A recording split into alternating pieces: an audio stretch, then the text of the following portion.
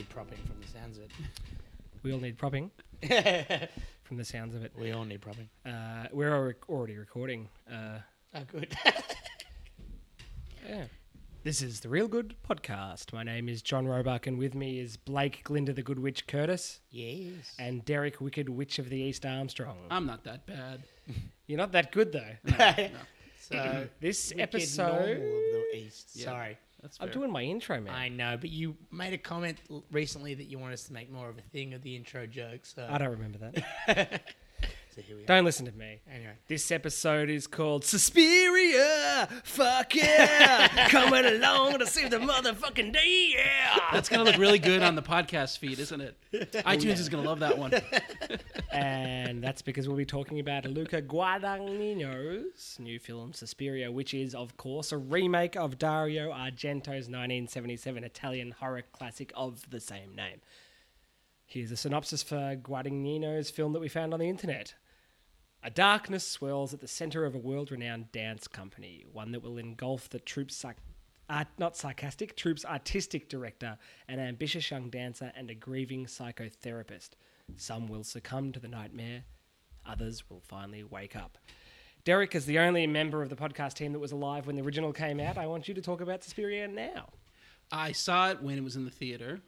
The original no. or the...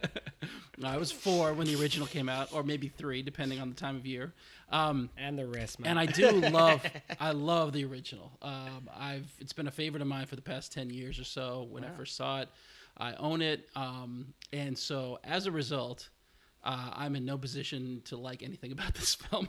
It doesn't mean I don't like anything about it, but this is one of the hardest times I've had, not just going point by point and saying the original is better, the original is better, the original is better. But that's how I feel about it. As uncreative as that is. What? How do you feel about it? That So you prefer this one? I prefer Guadagnino's take. Didn't you find, though, that this movie is so different to the original?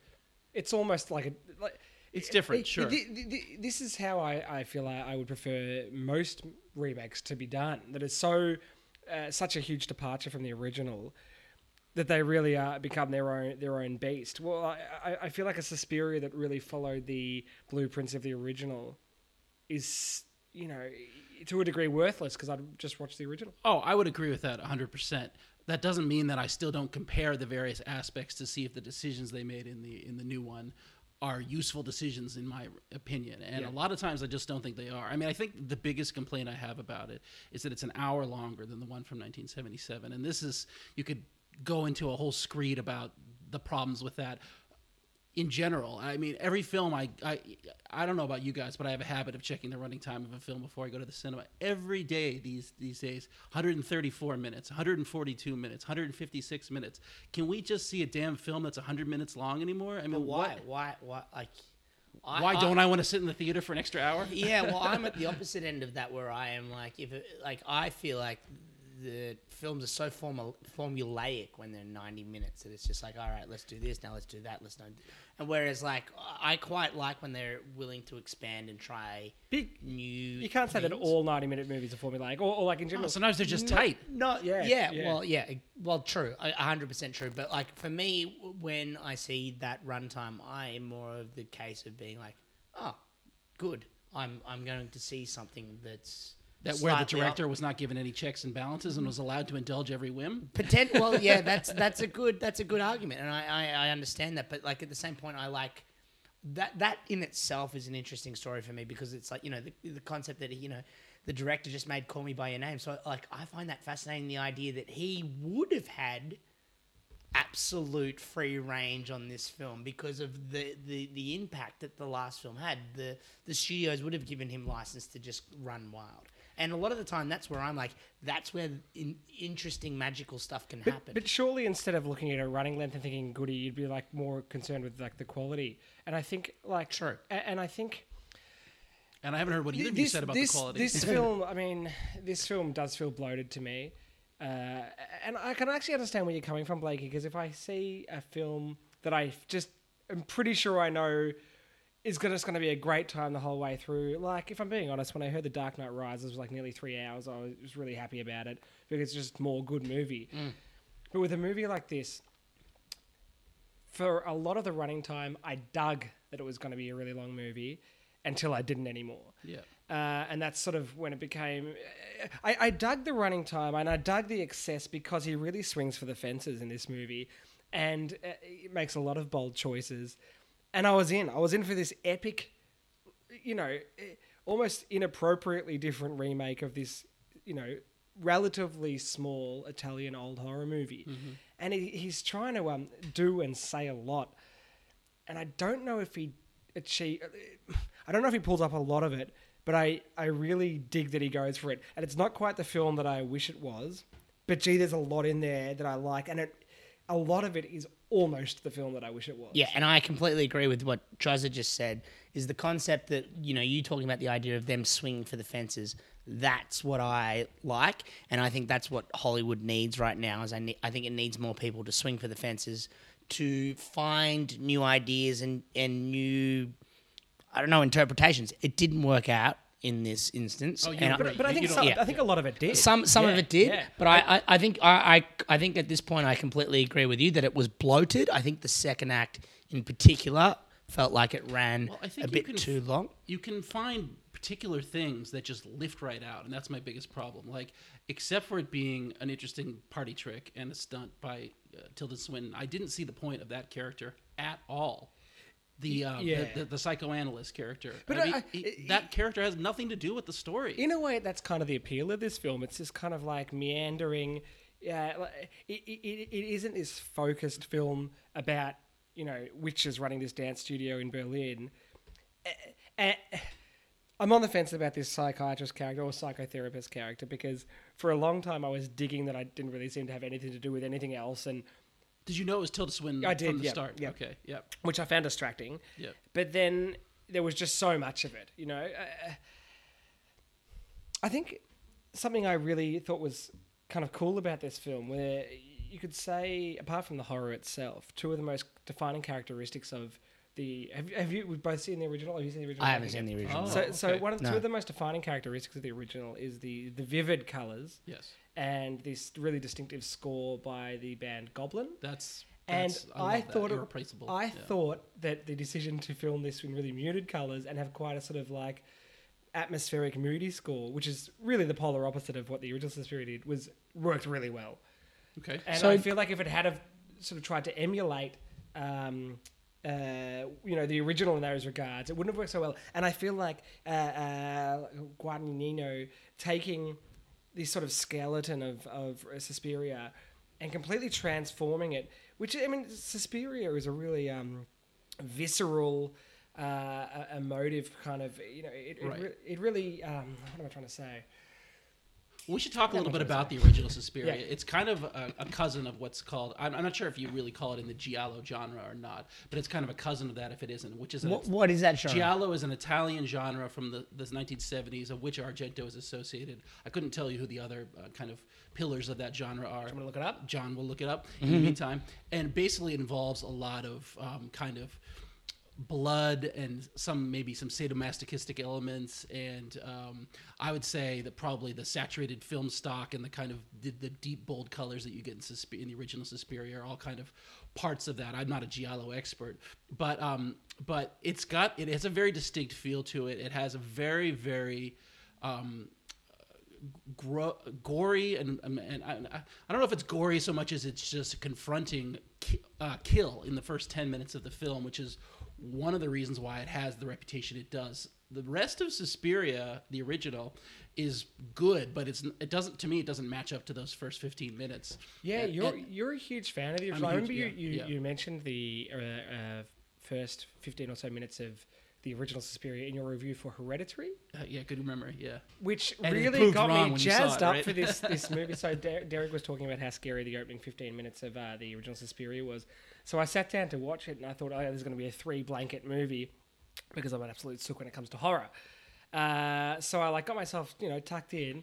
And I'm a massive, sook when it comes to horror movies, and I was fine with it. Derek, you're pathetic. So you as well saw the original before you saw the remake? Yeah, I saw the original a while ago. So I think... you prefer the original over the remake? Sorry, Derek. It's okay. I feel like they're incomparable. I don't prefer one over the other because they are so different. Apples and oranges. Yeah, kind of they thing. really are, which I think is a strength of this remake.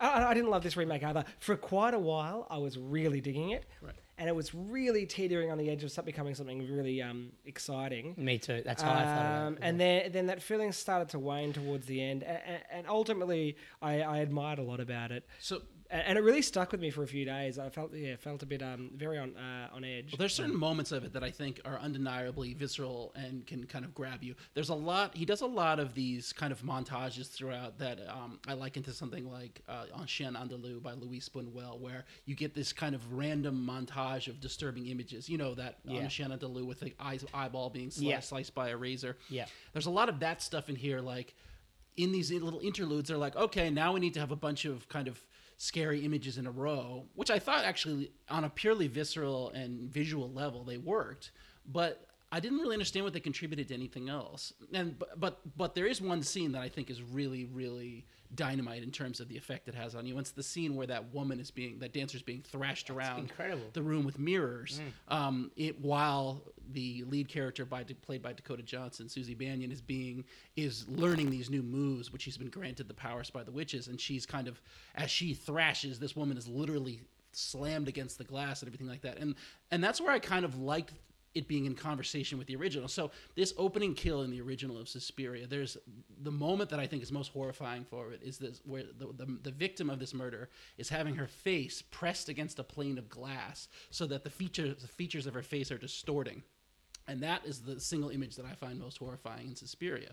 In this remake, that same effect is achieved by this one moment where you see her face all kind of pulled back and contorted like she's been smashed against that window and that mirror. And I said, yes, that is the moment where these two films are in conversation with each other, where I can see Guadagnino honoring a specific element of the original film but making it his own. What I found was the case with the rest of it was that he was doing what Rian Johnson did in The Last Jedi, where he's saying, you were expecting this movie to do this? Nope, it's going to do the exact opposite. We're not going to tell you. Oh, I completely disagree. Okay. I don't think, unlike The Last Jedi, which really does have engender certain expectations, I feel like the advertising campaign for this film and everything I knew leading up to it didn't set me up for something that wasn't like the original film.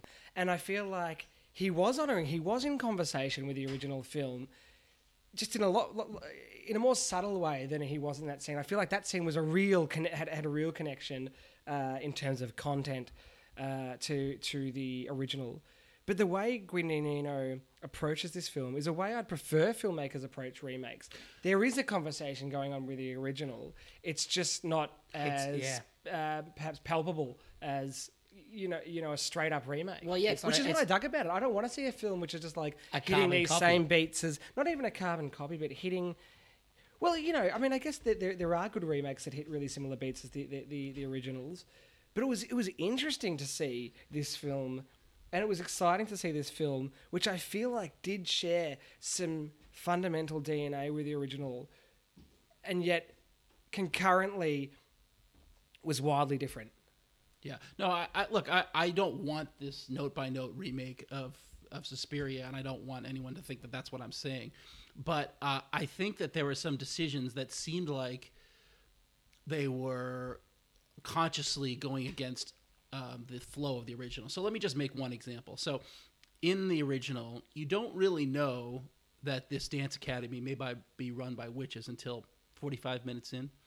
In this film, the word witch is uttered in the opening scene, which I thought was a very unnecessary scene with Chloe Grace Moretz, who didn't even need to be in the movie, really. She has this scene with the psychoanalyst where she basically says, the dance academy is run by witches.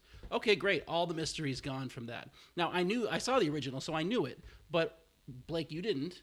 Did you have any problem with the fact that they talked about that it was run by witches in the opening scene? Well, no, I think for me that was what captivated the whole concept of the scene, is whether this is actually something that is happening or whether it is just her delusion. And so I guess for me, for most of the film, for 2/3 of it, it was that idea of like, okay, well, is this something that is actually happening, or is this a delusion of someone else's mind? Which is what the therapist talks about throughout the film is whether this is just a delusion or not.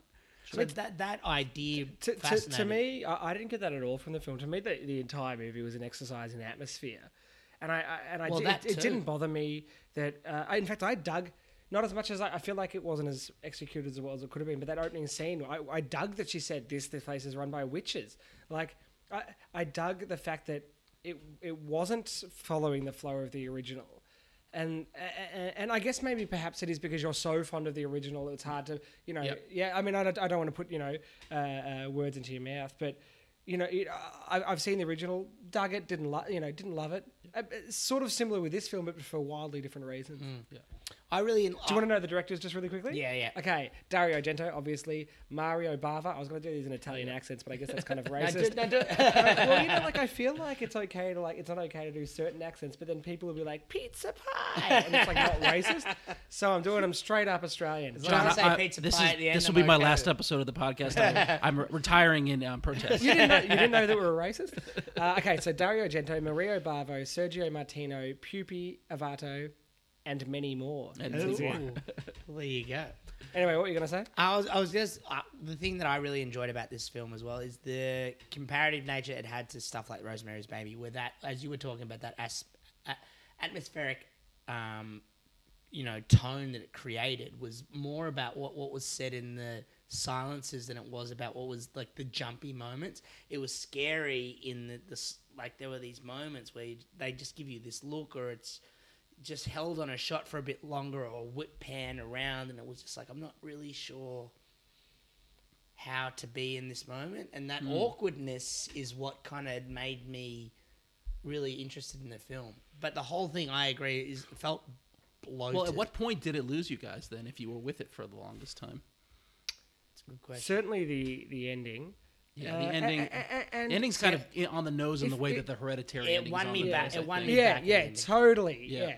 And I probably would have preferred ambiguity to this sort of all-out assault on, my brain. And it was a strange film, and it probably sounds like I liked it more than I did, because I was on the verge of loving it the whole time until the end, but I never quite got there. No. And I actually haven't really enjoyed Luca Guadagnino's films. I thought Call Me By Your Name was okay. Yeah, me too. I thought A Bigger Splash was okay, but even less so than Call Me By Your Name.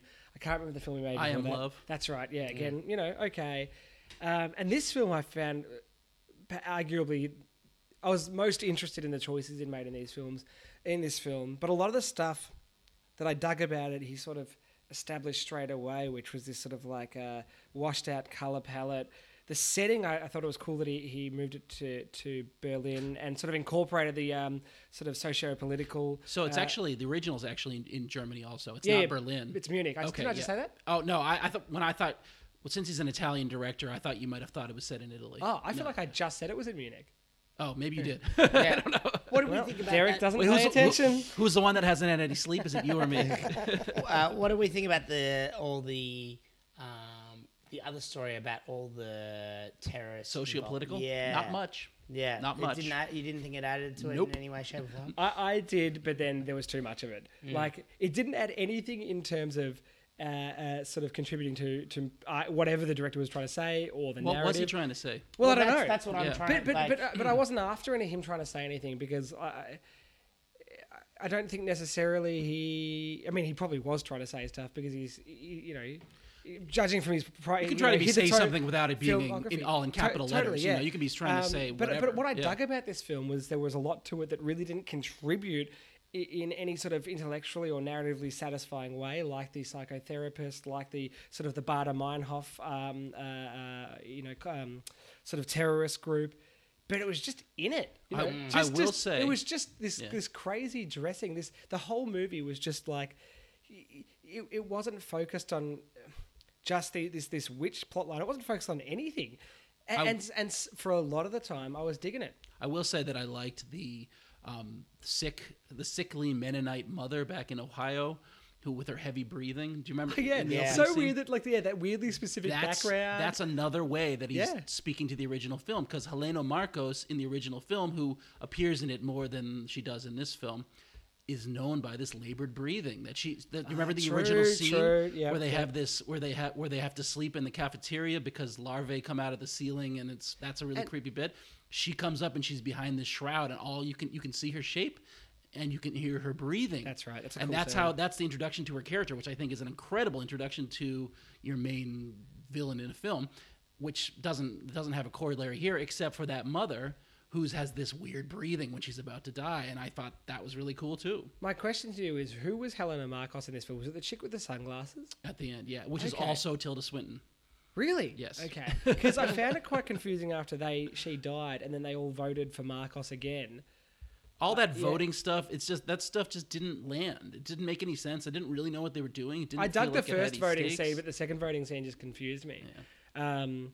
But yeah, it was full of this like specific, like really specific stuff, like the Mennonite stuff, the Bader Meinhof stuff, the stuff with the psychotherapist, and I don't know, I was just into it, and I can't explain it. Yeah, I was into it as well. It'll make for a good podcast. Yeah, that's all we have time for.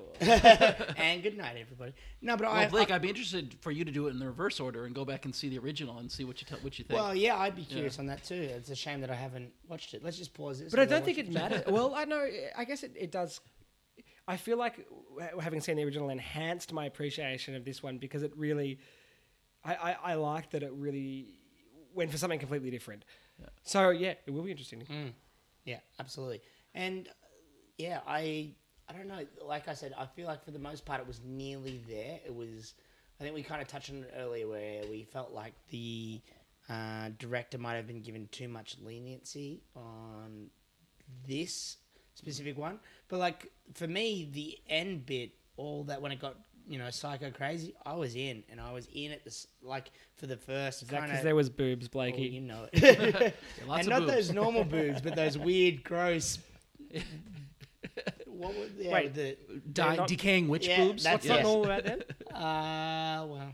Well, one thing I will, since I've been saying a lot of negative, I will say that anything related to dance in this film I thought was great. I love that dance where they had those shredded red costumes and they all kind of seemed hypnotized. The dances at the end were very scary as well.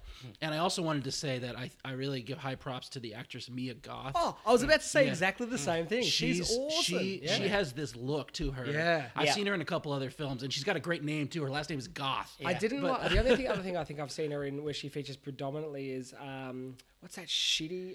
It's the one with the Road to Wellness or the well-being the one. Cure for Wellness. The Cure for Wellness, yeah. And she's got she hasn't got a particularly interesting part in that film. So when I saw she's got an interesting face, doesn't she? Interesting face. But she's really cool in this movie. Yeah. And I feel like a significant standout. Yeah. And I will say, look, I'm very impressed that Tilda Swinton can do all that, but I do think that the decision, also that they pretended that she wasn't that actor.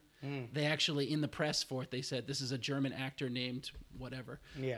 And until after it was released, they continue to say that. Cool acting trick, sure. Yeah. And the makeup was amazing, but she still didn't sound like a dude. I felt like, which I found very distracting. See, she sounded like Tilda Swinton. I didn't know it was Tilda Swinton until I wasn't sure until like the very end. I said that's her. Really? Yeah. Oh, yeah, for sure. But I hadn't read about it beforehand, so. We've got to move on to our top three. Okay. Who wants to go first? Did we decide? Remakes. It's just remakes. Well, Derek, yeah, you tell him, Blake. Derek likes to add his own little stipulation to the top three because his normal top three is not hard enough. It's not hard enough for Derek, so I have a list of. You really threw me because we were originally going to do top three remakes, and then Derek, in our little group chat, said that I think we should do that. It should be top three films where you saw the remake after you saw the original. You're giving me a headache. Just explain. Doesn't that make sense? What does it even mean? Because then you are watching it as a remake of something you already know. So you've seen judging Infernal Affairs, and then knowing Infernal Affairs, you watch The Departed, knowing it's a remake of Infernal Affairs. Exactly. That's all I was trying to say. Oh, but then you're still giving me a headache. Yeah, I still can't. That's fine. Well, I interpreted that my way. And you guys can do it however you like. Yeah, which is what I like. Well, who wants to go first? Hate your way. So Derek's so good at movies that he needs his own little. I have to tell everyone. Rule, I have to tell everyone. I have just to challenge himself. I have a list of all the films I've ever seen, so it's easier for me to determine all this stuff than it is for you guys. So. Yeah.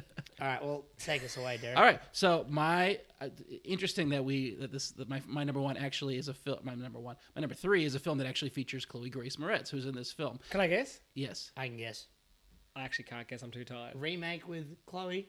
I haven't had any sleep. You know, Let Me In. Yeah, there it is. So I saw and loved Let the Right One In. Loved it. And I was like, oh, I can't wait to see Let Me In. And Let Me In's pretty good. Like it makes some changes, and it sticks to the original a lot. And Chloe Grace Moretz is really good in it. That's when she was good, and she's not good anymore. Yeah, she's good. I dug her in this. I agree. Too. Normally she's kind of annoying, but I dug her in this. That first scene, she was awesome. Yeah. And it's directed by Matt Reeves, who's a really good director. He directed one of the Planet of the Apes movies. He directed two of them. Okay. Dawn and War. Okay. And we saw War together, didn't we, Blakey? And we didn't like it, did we, Blakey? No, the last one's bad. Yeah, the last one is bad. We didn't catch it. You've heard it here last, listener. My number two, and this one's easy because I really didn't like the original. It's Pete's Dragon. I saw the original as a kid. You didn't like the original? Oh, that movie's shit. I grew up with that. I grew up with that film. That is my everything. Okay. Man. I did only see it once when I was like 7. So, but Pete's Dragon is your everything. But David Lowery's 2016. You heard that here first. David Lowery's 2016 remake is really good. It's a really good film. It's the dude who I haven't seen the remake or the original, but that's the guy who made A Ghost Story, isn't it? And Ain't Them Body Saints. And Old Man and the Gun. Jaded in the background, we've got a lister tonight, is doing happy finger pointing. Is that over A Ghost Story? Yeah. And Old Man and the Gun just came out. So is that David Lowery as well? We also have an audience now as we're doing these podcasts. That's how big we are. We're huge. We've got one listener. Do you want to hear my number audience member? Do you want to hear my number one? Yeah, go on. Yeah, sure, I know. The 1978 Invasion of the Body Snatchers, which I saw after I saw the original Invasion of the Body Snatchers. I haven't seen any of the Invasion. The one with Donald Sutherland. Good, yeah. Donald Sutherland one is great. Donald Sutherland back in the day. In fact, Donald Sutherland in general is a dude. Yeah, underratedly good. All right, we're gonna move on. Yeah. Alrighty, Blakey's top 3, which were not remakes that he had seen before he knew they were a remake of a remake. So, here we go. Number 3 that was a direct quote of Derek. Number 3 is Insomnia, which a lot of people don't know that is a remake. And it also it feels applicable to Ronno's Strike me with a feather. Enjoy it. We saw it together. Yes, we did. We did. Which is based on a Norwegian film, which not many people know. Swedish or Norwegian? Norwegian, I think. I'm pretty sure. Almost 100%. Jaden, our audience member, is nodding. Yes, there we go. Which I think is a great film. I really enjoy the remake and the original. I think they're both fantastic.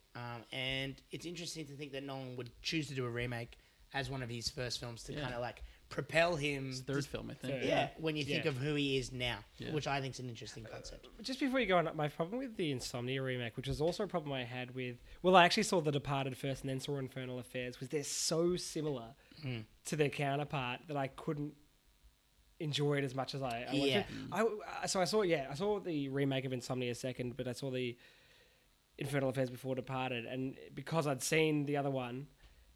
It just sort of sucked the enjoyment out of it. Anyway, I've interrupted. Yeah, no, I agree. But for me, I saw the remake. So this is probably what falls into what Derek was saying before. Like, I saw the remake before I saw Let's not go back to that shit. The second... The less we say of Derek, the better. The second one for me is 12 Angry Men. A remake version of that? Oh, yeah. The Henry Fonda one is a remake to a British film that was made... I thought it was a 10 play. years before. It was a play, but it was also a film as well. This could be foul ball. Oh, I don't think it's a foul ball. I'm Blake Curtis, and I'm telling you it's a remake. I thought you were going to talk about like some 1990s remake of 12 Angry Men. Well, there is another remake of 12 Angry Men. Teleplay. Yeah, there you go. 12 Angry Men with Henry Fonda. If you haven't seen it, it's dated, but it is still fantastic. It's an awesome film. Yep. The whole thing is situated... in the what are those rooms inside called? 12 Angry Men? Yeah. The jury deliberation room? Yeah, deliberation room. So it's just all set in one room, and it is awesome.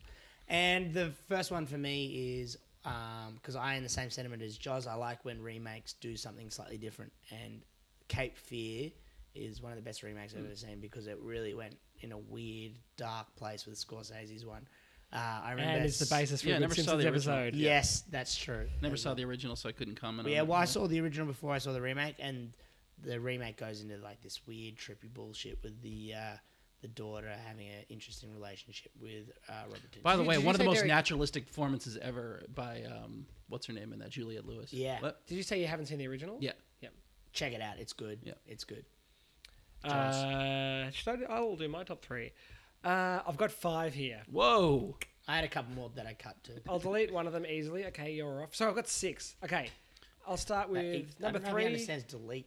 Number 3, The Thing. Good. Oh, the Yeah. thing. Good call. Yeah. Number 2, The Fly. Good. Also good. Number 1, A Fistful of Dollars. Also very good. What's that? Oh yeah, Jimbo. You're Jimbo, Yeah. baby. Yeah. Yo, Jimbo. But did you see Jimbo and the original Fly and the Thing from the Another World before that? No. I don't actually. I've seen the original Thing. No, I don't think I've seen the original Fly. He's and I talking have about the seen remake Jimbo. of the thing that they made in 2000. Yeah, the Joel Edgerton. That's the thing, one yeah. he really Yeah, likes. that is a good movie. Okay, final thoughts on Suspiria, Blakey. I would check it out because it reminded me a lot of Rosemary's Baby and The Shining, and I think there's like a weird thing about horror. It's not as good as those I know, movies. I'm not saying that it is. I'm just saying there was some sort of similarity in the way that they presented the horror, in not a raw kind of way, but like a Yep. slow burn. We're creeping up on you, and you're gonna cop it kind of vibe. And yourself, Derek? I want to see Luca Guadagnino's next horror film that is an original creation and that isn't either adhering to or struggling not to adhere to another film. Is he doing that next, or you just make that up?